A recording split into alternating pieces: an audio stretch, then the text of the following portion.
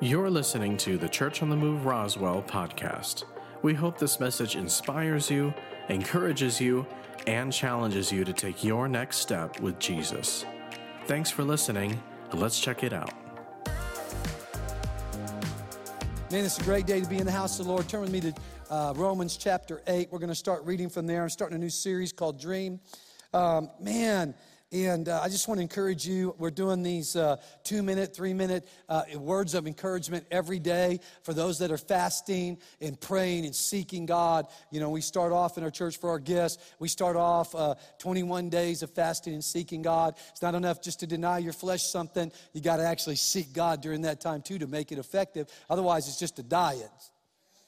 Amen. It's not really pursuing God. And so we want to pursue God. And I'm just giving a word of encouragement later this week. I'll have some of the staff give a couple lessons. And all 21 days, you'll have just a word of encouragement to keep going. So if you started fasting, finish. And if you haven't started, start. Start fasting and praying and seeking God. You know, I talked about sharpening your axe, and man, we want to have a sharp axe. When we cut down trees, we want to have a sharp axe. And so that's what we're doing. We start off every year sharpening our spirit because we want to hear from God. I also talked about on Wednesday night that what God said to Elijah, that he's not in the wind, and he's not in the fire, and he's not in the earthquake, but he's in a still small voice. And we know that means in the Hebrew of the Old Testament, it means a whisper. He's in the whisper.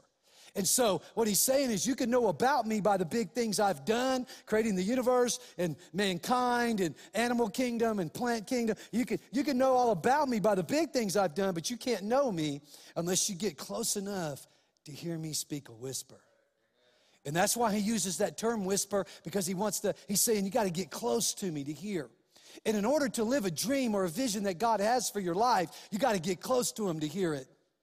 And he said, I have a plan for you. That means I have a dream for you. I have a vision for your life. And listen, without a vision for the future or a plan in the future, a dream in the future, you lose hope in the present. Let me say it again, you lose hope in the present. And so I want to start this morning before we get too deep in how, what God does with dreams and how that process works. We'll get to that. But the first thing we have to have is that we have to have a spirit of faith. If you don't have a spirit of faith, then you're not going to be able to hear God. Or even if you hear him, you're not going to be able to carry it out without a spirit of faith. So in Romans chapter 8, verse 37, it says in verse 36, we are considered to be nothing more than sheep to be slaughtered. And Jesus says this is the word of God, and the word of God is Jesus, so it's his word. Yet even in the midst of all these things, what things? All the bad things, all the negative things, all the stuff that's happening in our country, all the stuff that's happening in the economy, all the stuff that's happening in your world, your life, your family, your stuff, in the midst of worldwide stuff, national stuff, city stuff, and your stuff. He said, in all these things, we triumph over them all. We triumph over them all. And then he says this, for God has made us to be more than conquerors, not just conquerors. I love it that God says you're more than a conqueror. He said, and his demonstrated love is our glorious victory over everything. You know, God ties faith and love together all the time because it goes together. You can't have faith in somebody if you don't know they love you. I use this example all the time that because my children know that Julie and I love them, they have great confidence coming and asking us for stuff. I'm in great confidence. Way too much confidence. But they know they can call us. If they fall or something happens or something goes wrong, they know they can call mom and dad. Why? The only reason they know they can call, the only reason they have a confidence in asking us to help is because they know we love them. And you can't have a spirit of faith until you first know how much God loves you. When you understand how much he loves you, you have the confidence of David. David had unbelievable confidence in God because he knew God loved him. I mean, he does stuff in the Old Testament like, it's kind of mind-blowing to me, the confidence he had. And I've learned a lot by reading the Bible about David's relationship with God. God said about David, he's only said this about one person other than Jesus, and Jesus wasn't after God's heart. Jesus is God's heart. But he said about David, he's a man after my own heart. He's a man pursuing my heart. Well, man, when you talk about the heart, you're talking about love. He said, this is a man after my heart that knows that I love him.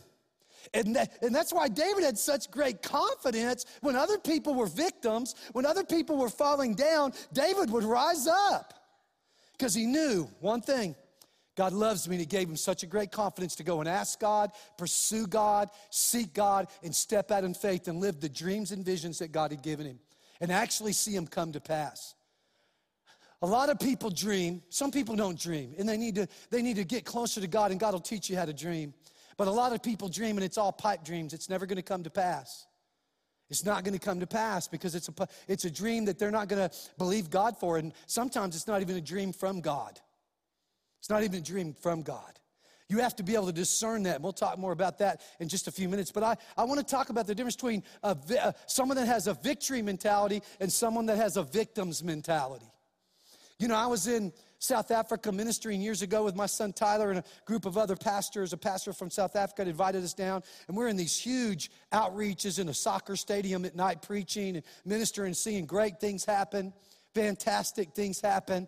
But during the day, we had a pastor's conference, and we're in a pastor's conference. I can't remember exactly how many pastors were in there, but there was a lot of pastors, and we're doing it outside. It was outside the stadium, and we're all sitting around in chairs and just talking outdoors. Africa's a very, very beautiful place. The weather was great, and so we're outside talking, and we're ministering, and the man who led me to Jesus, Pastor Swan, was ministering to the pastors and talking about the spirit of faith, and right in the middle of his message, one man stood up, and he was all raggedy looking, and his hair wasn't combed, his clothes were all wrinkled, and he stood up and he said, hold on a second. I pastor out in the outback, out in this village. He named the village, and he said, man, I don't believe any of what you're saying is true. He said, man, you guys from America come over here, and you guys have everything, and you know, God doesn't move like that over here. He said, my village hadn't had rain for 3 years, and all the people have given up on God. I have hardly anybody left in my church, and man, I've kind of given up. And he just started talking about all the things he couldn't do, all the things he can't do, and then I started noticing some other pastors in the room starting to nod in agreement with him. And so Pastor Swan's listening to this, and he turns around and looks at me and says, you want to say anything to this guy? Well, little did he know that inside of me rose up the spirit of my father. It was rising like a temperature. And it was just, and I said, I'm not going to say nothing to him. I don't want to be angry. I don't want to be mad. And then the Spirit of the Lord spoke to me and said, that's me. That's my passion. That's my anger towards the spirit of doubt. You say what I tell you to say. And so I said, okay, well, if someone asks me to speak, I'll do it. And he turned around and said, hey, you got something? I'm like, okay, here we go. And I stood up and I pointed at him and I said, I'm telling you right now, that is a foul spirit of doubt and unbelief. What God does in America, he can do in Africa, he can do on the moon, he can do on Jupiter, he can do in Mars. And I began to rebuke him, and man, he got super offended and set his rear end down. And then we continued on with the conference. Little did I know that right after that meeting, he got on a bus. He was so offended. He got on, and it was my heart to offend. I didn't go there to defend anybody. I wanted to love people, but it was a moment. And so I didn't know, but he left that conference that day. He's supposed to be there a week. He got on the bus and went back to his village, and he was madder than heck. He was mad at God the whole time at the bus. He's like, how dare that white man speak to me like that? How dare him say this? How dare this? And how dare that? And then all of a sudden, on that bus, God the Father showed up and said, he was right. He said, everything I told him to say to you, you're wrong. He was right. Doesn't matter if he's white, brown, or purple. That was my word for you. And it shut him up. And so all the way on that bus drive home, God's rebuking him for all the attitude he's had. He gets home, and he goes to the church and falls on his face and repents. He goes to his house, he cleans himself up, combs his hair, takes a shower, puts on fresh, clean, unwrinkled clothes. I mean, he dresses himself back up, and he starts going to the church and praying. Then he gets inspired in prayer to go to all the people that had left the church because it hadn't rained in 3 years. He went to all of them and invited them back. He said, come on, guys, let's not quit. Let's not give up. And because he had given up, they all had given up. And so they started giving up, then he gave up, then everybody gave up. He went and rounded them all back up and got them back in the church. And they began to pray. And he began to preach differently. He began to tell them, listen, what God did in the Old Testament brought rain. He can bring rain here. If he brought it to the Sahara Desert, he can bring it to right here, right now. And he began to preach. Well, little did I know at the end of the conference that I knew we were going into the bush. We were going out to the bush and preach at a bunch of different churches way out in the middle of nowhere. I didn't know the first church we were going to was his church. None of us did. We didn't even know who he was. So we pull up to this church, and the place is packed. The church is full. He's told them, there's guys coming to preach. And I guess he told them the story about what happened. He said, that guy's coming, and everybody's coming. And I still didn't know who it was. We pull up. The place is packed. There's people hanging outside the windows, peeking in the doors. We had to kind of let us through the crowd to get in the building. This place is packed. We sit down in there, and they do praise and worship. And in Africa, they do praise and worship for an hour, 2 hours, jumping, dancing. I mean, they got routine dances like line dances they do to certain songs. I mean, it's a cardio workout. So after we're done with all that, we sit down. I still don't recognize the guy. The guy looked, not just his hair, his clothes, everything about him looked different. When I saw him in that meeting, he looked like a victim. Well, the man I saw now, I'm thinking, this guy's got it going on at this church. And they do this praise and worship. It's awesome. And then he gets up and starts preaching. And the interpreter's telling us everything that's going on and the songs and everything. And then he points over at me and says, and this is the guy. I'm in Africa in the middle of nowhere. I'm thinking, they're going to kill me. I'm not leaving Africa. They're going to bury me out somewhere they can't find me, feed me to the lions. And so he said, this is the guy, and he starts telling the story, and the interpreter's telling us, and Pastor Swan leans over to me and elbows me and said, oh my goodness. I didn't say anything, but I want to say, I'm already a little nervous about what's going to happen here, so I don't need you to help me. But the interpreter's telling us that he said, this guy stood up and rebuked me, and he told me this and told me that, and then I got on the bus, and then God rebuked me, and then I thought, okay, I might be all right here. Might be okay. He said, and God rebuked me, and I got back here, and I came and got all you guys. I prayed, came and got cleaned up, got all you guys gathered in here. And he began to preach on what we had taught him, on the spirit of faith to his people. Guys, I kid you not, this is not an exaggeration. This is exactly what happened. It poured rain. While we were in there, I mean buckets. People stood up, and I mean, you could hear it on the roof. It was a tin roof coming down and pouring, and people were hanging outside the doors and the windows, and they started all celebrating, and because it hadn't rained in 3 years, it's been a drought, and so the people in the church all started celebrating, then we all went outside. It just got soaking wet, and praise God. But here's the deal. I don't believe any of that happens because of the prayers of that pastor and the prayers of those people if he doesn't get a spirit of faith and stop being a victim. God said, I'm not a respecter of persons. I don't care if you're male or female. He don't care if you're black, white, purple, or green. He don't care if you're brown. He don't care if you're 10 years old or if you're 85 years old. He's not a respecter. He doesn't care if you're male or female. Doesn't care if you're Jew or Gentile. He doesn't care what your background was, who raised you, what your last name is. If you have a spirit of faith instead of a spirit of being a victim, he will move in your life. He will move in your life. But you first and foremost need to understand how much he loves you. It's that love. It's trusting that he loves you, that he's willing to lay down his life through his son, Jesus Christ, to die for you. He said, if I gave you my son, would I not also give you all things? It's like, why would you doubt me if I would give you Jesus and send my son to be tortured and murdered and die, to be killed on a cross?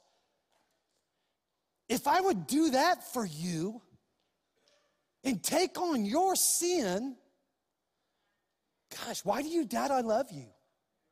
Why do you doubt me when you come to me and you ask me for things that I've already promised to do for you? He wants us to understand how much he loves us, because when you understand that, you have more and more confidence when you go in to pray. You have more and more confidence when you speak God's word over a situation.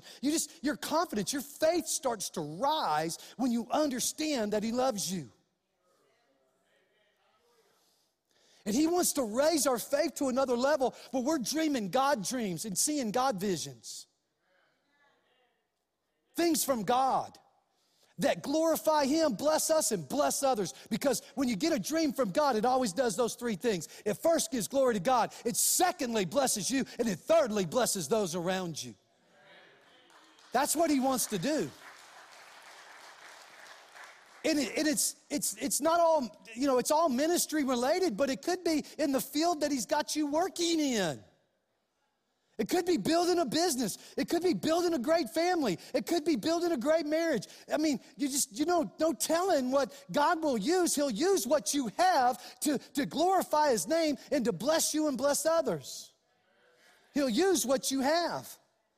So many people are waiting to get something else from God when he's saying, use what's in your hand now. If you won't use what's in your hand now, I can't give you anything else. We're never waiting on God. He spoke the plan, the dream, and the vision of your life while you were in your mother's womb, he said. He's already spoken it. He's waiting for us to move with where we're at so we can get to where he wants us to go. But if you won't move where you're at, then you can't go to where he wants you to go. You got to move now. You got to move right where you're at. You got to begin to believe that he loves you. And you're going to be tested in how much you believe God loves you through trials and circumstances. Jesus said this, there will be trials, there will be troubles in this world, but what did he say next? Be of, for I have overcome the world. Listen, do you understand that's a step-by-step process? First, he said there's going to be trouble. We're not going to have a perfectly rosy life. There's going to be some trouble in this life. But he said the next step is you got to get to a place where you don't, we've talked about this many times. God never said to take joy for the bad circumstances. He said take joy in the circumstances. Why would he go, there's going to be trouble, but if you take joy in me, even in the trouble, then he goes to the next thing and says, I've overcome the world. You want to see God move, you got to get to a place where you understand he loves you so much that even in the trouble, you'll lift your hands and say, God, through my tears, through my pain, I'm going to praise you. I'm going to worship you. I'm going to rejoice in you. I'm going to get to a place of faith that I have a joy. Even though these things are happening, there's still a joy and peace in me because I know this one thing. If you be for me, who could be against me? You are my God and you love me and you care about me. You care about what I care about. I'm trying to stir up before we can even get into the steps and the processes that God takes someone to or through according to the word to live out a God-given dream and vision. We have to go through this process. We have to allow God to deliver us from our past so we can live in the present and see the future. We have to allow God to deliver us from being a victim of our choices, other people's choices, whatever the circumstances were or are. We have to allow him to deliver us from that victim's mentality and take on this more than conqueror's attitude. Take on this more than conqueror. That attitude. He wants us to take on not a victim's mentality, but a victory mentality.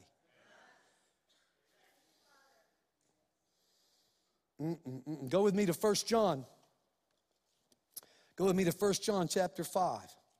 Man, I just sensed it that the Holy Spirit just sat in here. And he's really, really ministering to people right now.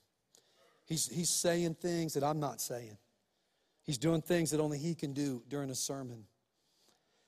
Listen, in 1 John 5, verse 4, he says this, you see, every child of God overcomes the world. For our faith is the victorious power that triumphs over the world. You know, when God said, I didn't give you a spirit of fear, but power, that right there is the spirit of faith. He's saying, I give you a spirit of faith. He said, I gave you a spirit of power. There's power in faith. Faith produces power. And he's saying, I didn't give you a spirit of fear, but a power, love, and a sound mind. All those things go together. wisdom, counsel, common sense, thinking. He said, I gave you that kind of thinking, and I want you to know how much I love you. And you know my power works through knowing how much I love you. Faith worketh by love. That's his word. Faith worketh by love. It's so simple. I know he loves me. He'll never leave me or forsake me. He loves me when I'm up, and he loves me when I'm down. He loves me when I'm doing good, and he loves me when I do bad. He doesn't approve of it when I do bad. He's not going to reward that, but he still loves me. He's still for me. He'll correct me because he loves me. He corrected that man because he loves him. He loved him, and it changed the whole dynamics of that whole village. Because one man finally said, I'm not going to be a victim. God loves me, and he's a God of victory, and I'm going to get in faith. That whole village got rain. That whole place got rain because of it. He said, you see, every child of God overcomes the world, for our faith is the victorious power that triumphs over the world. So who are the world conquerors defeating its power? What did he just call you? No, he called you a world conqueror. He called you a world conqueror. Who are you? Man, you guys didn't do much better than first service. I am so glad that we're not going to go play a football game right now. We'd be in trouble.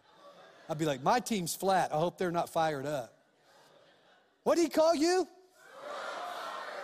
Man, I want you to believe. Yeah, that's right. Yeah.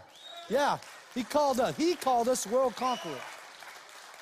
We overcome the world, we overcome death, we overcome Satan, we overcome sin by the power of the blood of Jesus and the word of our testimony. We overcome it all.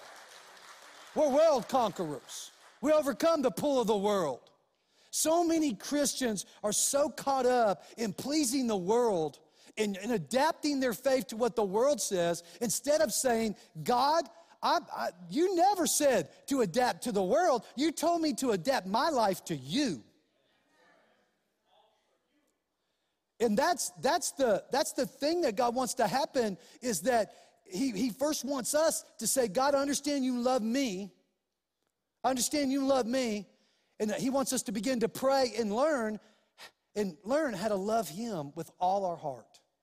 To submit our personality, our talents, our emotions, our families, our mind, body, and spirit to him. He said, if you'll delight in me, I'll give you the desires of your heart. But if you'll commit your way to me, I'll bring them to pass. There's many that delight in moments, and they'll see what God wants them to see, and he'll say, here's some things, here's some stuff I want you to see, but they lack the commitment to actually see him come to pass. You have to do both. You have to delight in him and make a commitment that my life is no longer my own, but it belongs to Jesus.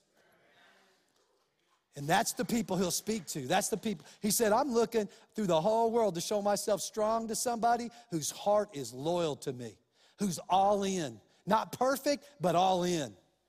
David wasn't perfect, but he was all in. King David was far from perfect, but he was all in. Even when he sinned, he was all in. He ran to God. He didn't run away. He ran to God. And even after what the results of his sin took place, he didn't claim to be a victim. He didn't get a victim's mentality. He still trusted God no matter what the consequences, no matter what the circumstances.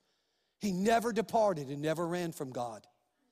God's looking for men and women everywhere that will make that same commitment. He's looking for you. He's looking for me to believe him and see his will done on earth as it is in heaven. Listen, go with me to Mark 9:29. I'm sorry, Matthew 9:29.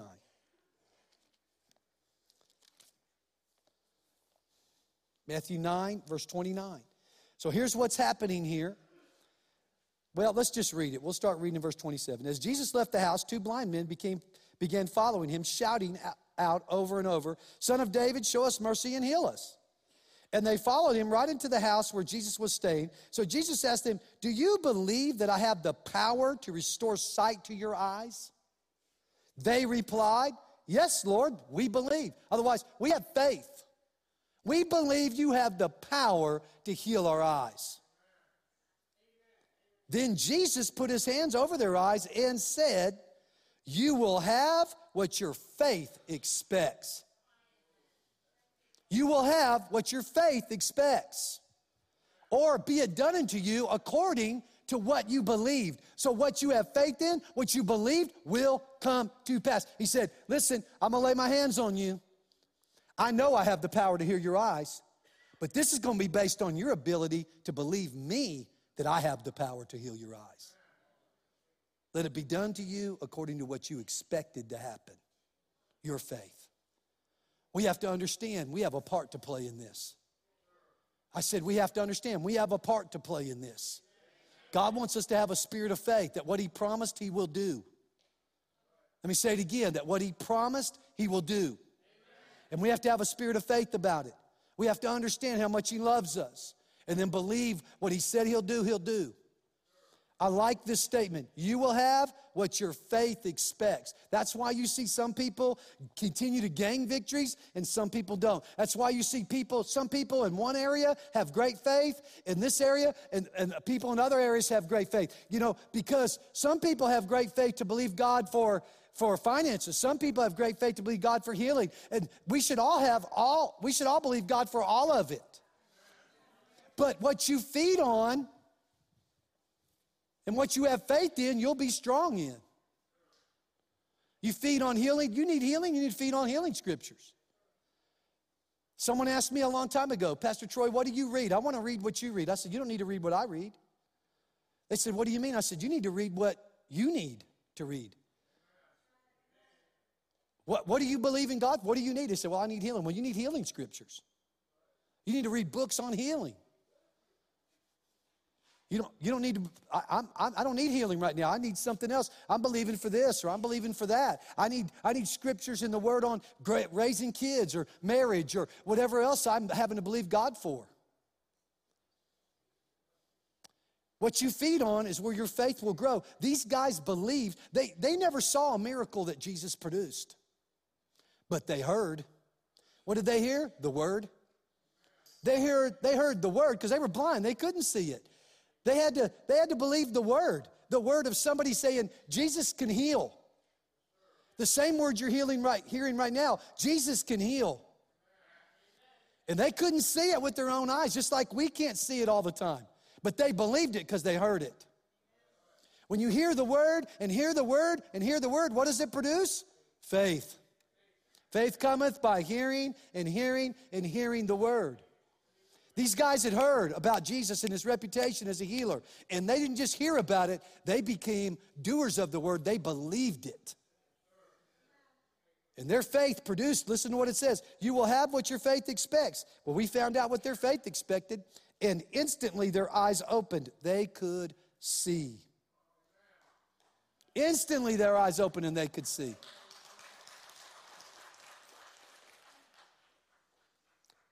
We have to stop waiting on God and acting like we're waiting on God to get in faith. God's always in faith. We're the ones that need to get in faith. He's waiting on you. He's waiting on me. He's waiting on us. We're never waiting on him. And we need to begin to pursue. We need to begin to pursue God and pursue his word and feed our faith and hear it and hear it and hear it and read it and read it and read it. I like to read scripture out loud. Because the Bible says faith cometh by hearing and hearing the word of God. So if I can, I'll read it out loud. I'll read it out loud to myself. You learn more when you do that. You learn more when you read it out loud.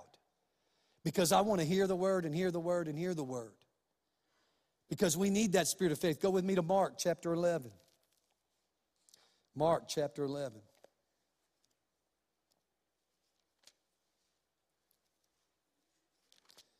Mark 11, starting in verse 23. Actually, we'll start in verse 22. Man, Jesus had just rebuked the fig tree, and it died. And so some things happened, and along the way, they saw that the fig tree had died after he rebuked it. And so in verse 20 it says, in the morning they passed by the fig tree that Jesus spoke to. What did he do? Jesus, he spoke to it. And it was completely withered from the roots up. Exactly what he said, told it to do, it did. Peter remembered and said to him, Teacher, look, that's the fig tree you cursed. It's now all shriveled up and dead, like he was shocked. Jesus replied, let the faith of God be in you, or the God kind of faith.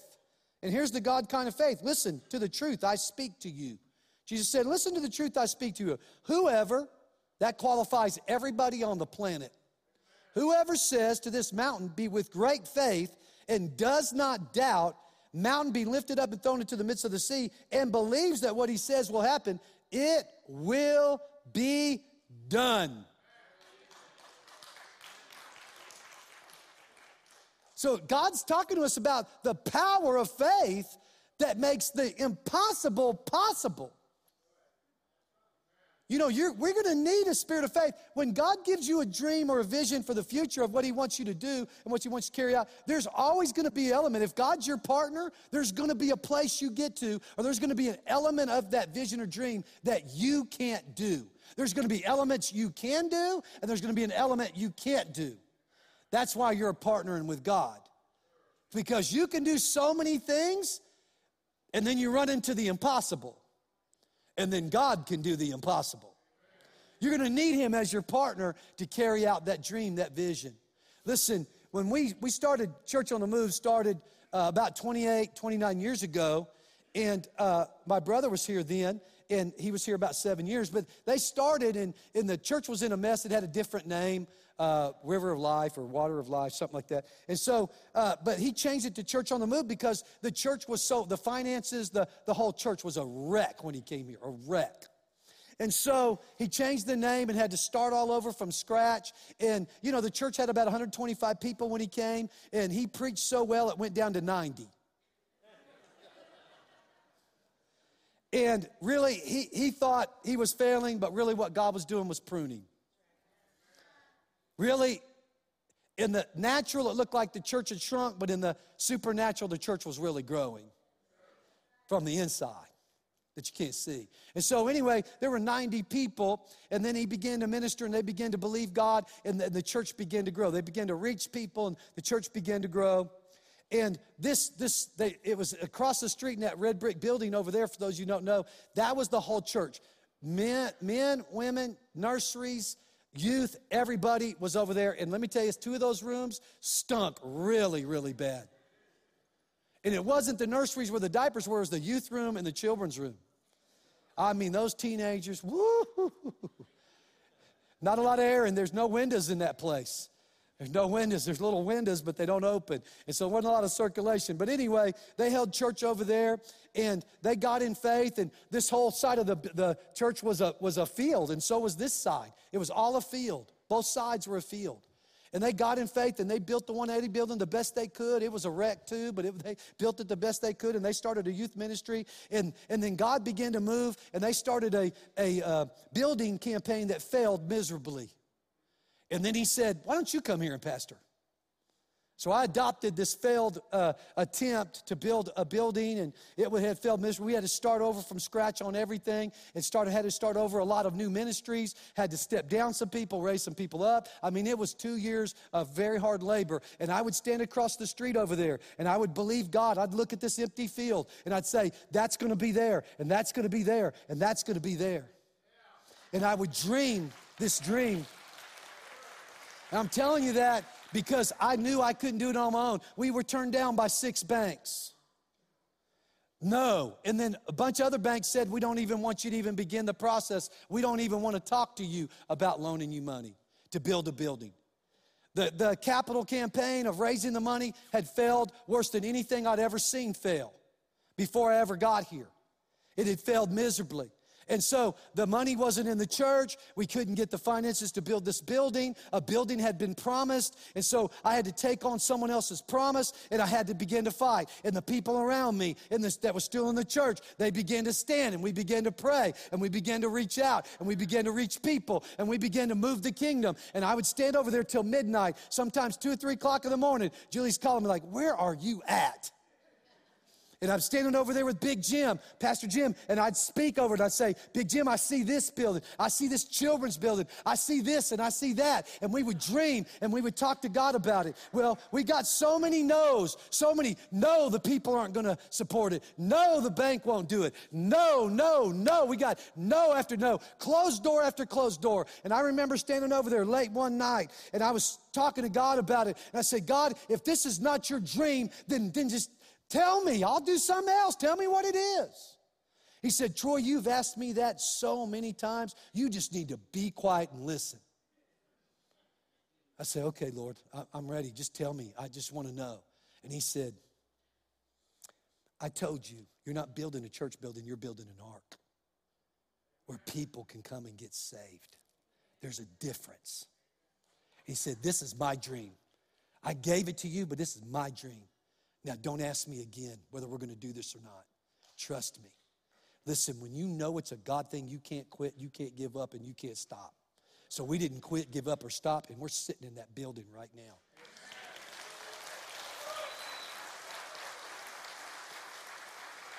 I don't know how many people were with me, but we had a group of people that we scrubbed this floor. We scrubbed this floor 3 times on our hands and knees. From the back wall to the front wall, 3 different times. We scrubbed it on our hands and knees over and over and over again to protect it and to make it look the way it does. We all did that, all of us. How many of you were there when we got on our hands and knees? Anybody that was here with me? Matthew, there's a couple of you still left. We were on our hands and knees building this building, scrubbing it, because we had poured the cement and acid washed it before, put the color on it, and then they built the building, so we had to keep cleaning it up. And we had to do it on our hands and knees. We didn't have buffers. We didn't have any of that stuff. Listen, guys, we've paid a price, and we believed God, and we did whatever. We did our part. We could do that. But then we believed God to do his part. And we found a bank that said, oh, yeah, of course we'll loan you the money. We're like, wow, really? We were almost shocked, like, really? And they're like, sure, of course. We're like, why are all these other banks saying no? We're still in business with that bank. We've been in business with them over 20-something years. Why? Because they believed us. They believed in us. And so anyway, we built this section, and then we began to dream about the children's church that you see out there and add that building. We dreamed that dream and built that building.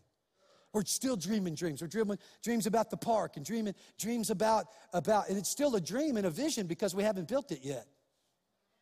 It's not done till it's finished, right? And so it's still a dream. And New Mexico Dream Center, housing people and ministering to the lost and housing men that are coming out of prison and you know, doing adopted block on every house and neighborhood in our city where no one hasn't had anybody knock on their door and say, do you know Jesus as the Lord of your life? That this whole valley knows that God knocked on their door. This, from Roswell to Artesia, they know. We still have a dream. We're still living visions and dreams, but God wants us to do it corporately and individually. We did that together, church. We accomplished that together. There's so much more we're going to accomplish together, but God wants to do stuff in you and for you and your family. He's got an individual dream and an individual vision he wants to speak to you. But just like I said, you have to put your ear on his mouth to hear him whisper and tell you. You have to be that close to him. You have to begin to draw that much closer to him. He said, if you draw close to me, I'll draw close to you. So all you have to do is take a step. He'll take a bunch of steps. He'll take more steps than you'll take if you'll just take a step. Say, today, I'm going to draw closer to you. God, I want to know the vision and plan you have for my life. I want to know the dream. Listen, I think one of the greatest things you can give your children as a parent is that you get a God dream, a God vision for a business or whatever God's called you to do, and you live it out in front of them. You live it out in front of them. I have a family in our church that's building a house right now. They dreamed 26 years ago. They wrote down things they dreamed about, and 26 years later, they're seeing that dream come to pass. And their kids knew the list they had. They had a list, and they wrote this list, and they've checked it off, and they've shown their children, hey, we checked that off, we checked that off, we believe God for this. And 26 years later, they said, look at what God's still doing. We get to check that box off too. And guess what? Guess what? That house is bigger, better, nicer, more land than they had it written down. 2 acres, little bitty house. And man, it's 20 acres. It's a lot bigger house. It's so much more than what they even expected to happen.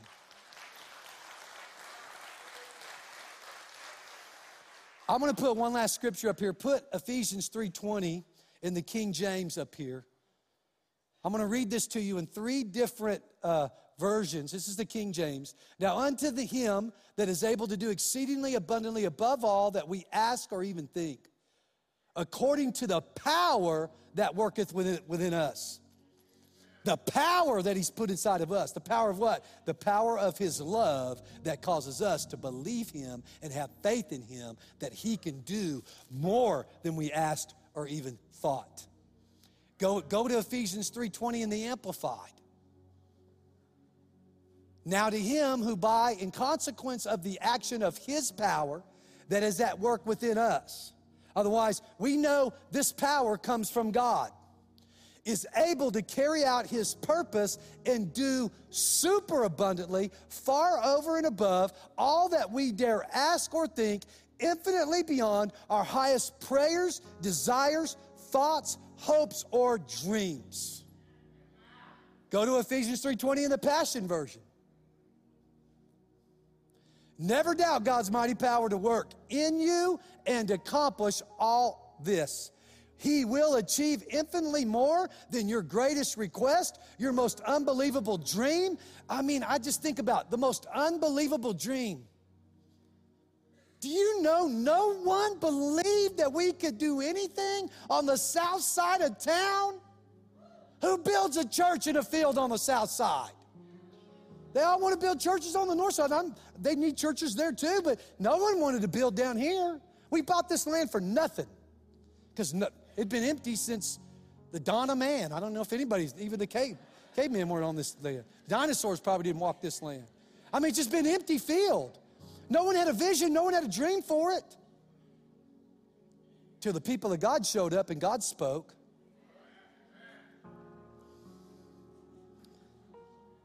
Whether it's a personal dream. I had a personal dream to marry a great Christian girl. God did exceedingly abundantly above what I thought or hoped. I had a dream to have at least 4 sons. I got 5. My 5th one's sitting right here.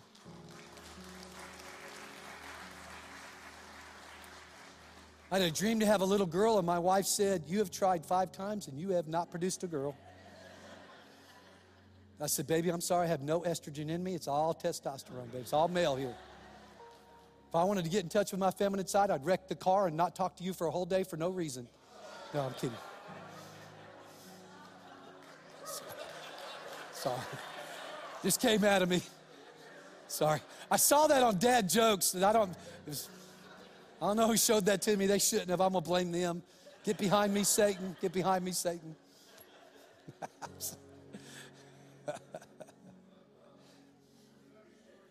Oh, my goodness. Many of you have prayed with us, and we believe God to have a little girl. And just a little over 13 years ago, I remember got a phone call, and we got to adopt a little girl, and we got to present her to the church. It was a dream and a prayer that many of you prayed with us and believed with us, and she's awesome. See, listen. All the dreams are big, but not always big in everybody else's eyes. But those are big in my eyes. Those are big in our Father's eyes. He wants to do the same thing for you. Do you understand? What you believe him for, and you submit to him, he'll bring that to pass. That's what he wants to do. Put the Passion Version back up there. We haven't finished it yet. He wants to do the impossible. He wants to do the improbable. Your most unbelievable dream and exceed your wildest imagination. He will outdo them all, for his miraculous power constantly energizes you. That's the power of his love and the power of faith that's alive and well inside of us. He wants to do that for all of us. What will you believe him for? What will you say when you walk out here and say, you know what, I'm going to get in faith. I'm going to start believing God. I want to ask him what my dream, tell me, God, tell me what to do. Tell me what to dream. What's the vision you have for me? I want to fulfill it. I want to do it. I want to accomplish it. And I know it'll have some impossible moments, but you're the God that does the impossible. I'm going to have to believe you. I'm going to have to trust you. I'm going to have to grow in faith. What do I do right now with what I have to see that come to pass? And I'm going to do it. I'm going to step out and put some action to my faith. Listen, every eye closed. I thank God for each and every one of you being in church this morning, and all those online, thank you for watching. But here's the greatest love of our church. The greatest love of our church and the greatest love of our Father is He wants to save lives. Like He saved ours, He wants to save yours. Here's the deal. To get a God dream and a God vision from Him, you first must acknowledge that He is God and you're not. That sounds real simple, but it's really hard for human beings to do, to not want to decide on their own what is good and what is evil, what is right and what is wrong, what they should do and what they shouldn't do. The great lie of Satan is that you can just do your own thing and everything will be all right. It's never all right. It never turns out that way. Jesus gave His life, laid down it for us. And He asked us not to do what, great leaders never ask their followers to do something they're not willing to do. God did what He's asking us to do. He's asking us to live for Him. He died for us. He's asking us to live for Him. A lot less than what He did to save our lives. So He's asking you that. If you will say, God, I give you my life. You're the Lord, I'm not. You're God, I'm not. I believe in you. I know I need your forgiveness for my sins. And I know I need you to forgive me and cleanse me. Teach me how not to sin. And remove the power of sin over my life to control me any longer. I need you to go to heaven, and I want to go to heaven. And I need you to live life, this life, and live life to the full, where my life is full in this life. That I not only bless you, Father, but I walk in your blessings and am a blessing to those around me. All of that. But it comes with one first step. God, you're God, I'm not. I believe that what you said you did to save my life. And my life is yours. That prayer. So if you're online right now, you've never prayed that, send us a message right now. Never prayed, I'm going to pray. In this room right now, if you've never really prayed that, never really meant it, or never prayed it, there's no strings attached to this. Not going to call you out, not to call you forward. There's no strings. We're going to pray right where you're seated. But if you're here and you've never prayed, really submitted your life to God. The first prayer I ever prayed was this prayer. I'm going to ask you on the count of 3 just to raise your hand up and say, it's me. I need to get right with God right now. For the first time, I'm going to get right. 1, 2, 3, just raise your hand up and say, it's me. Thank you. Thank you. Oh, gosh. Hands everywhere. Thank you. God bless you.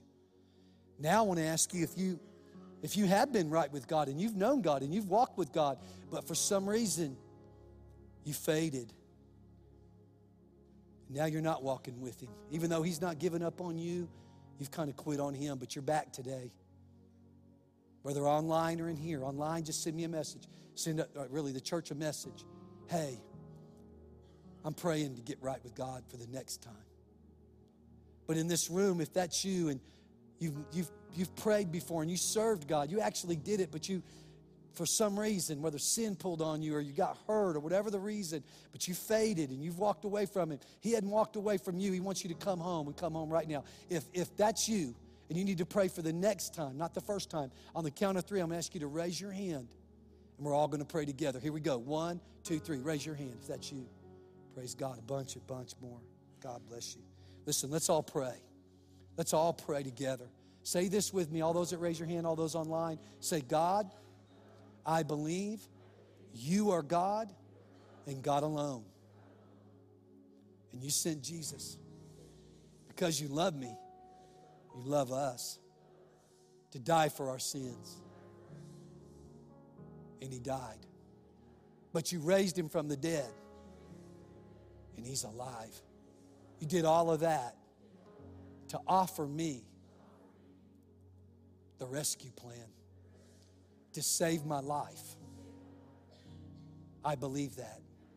And because I do, I ask that you forgive me of all of my sins.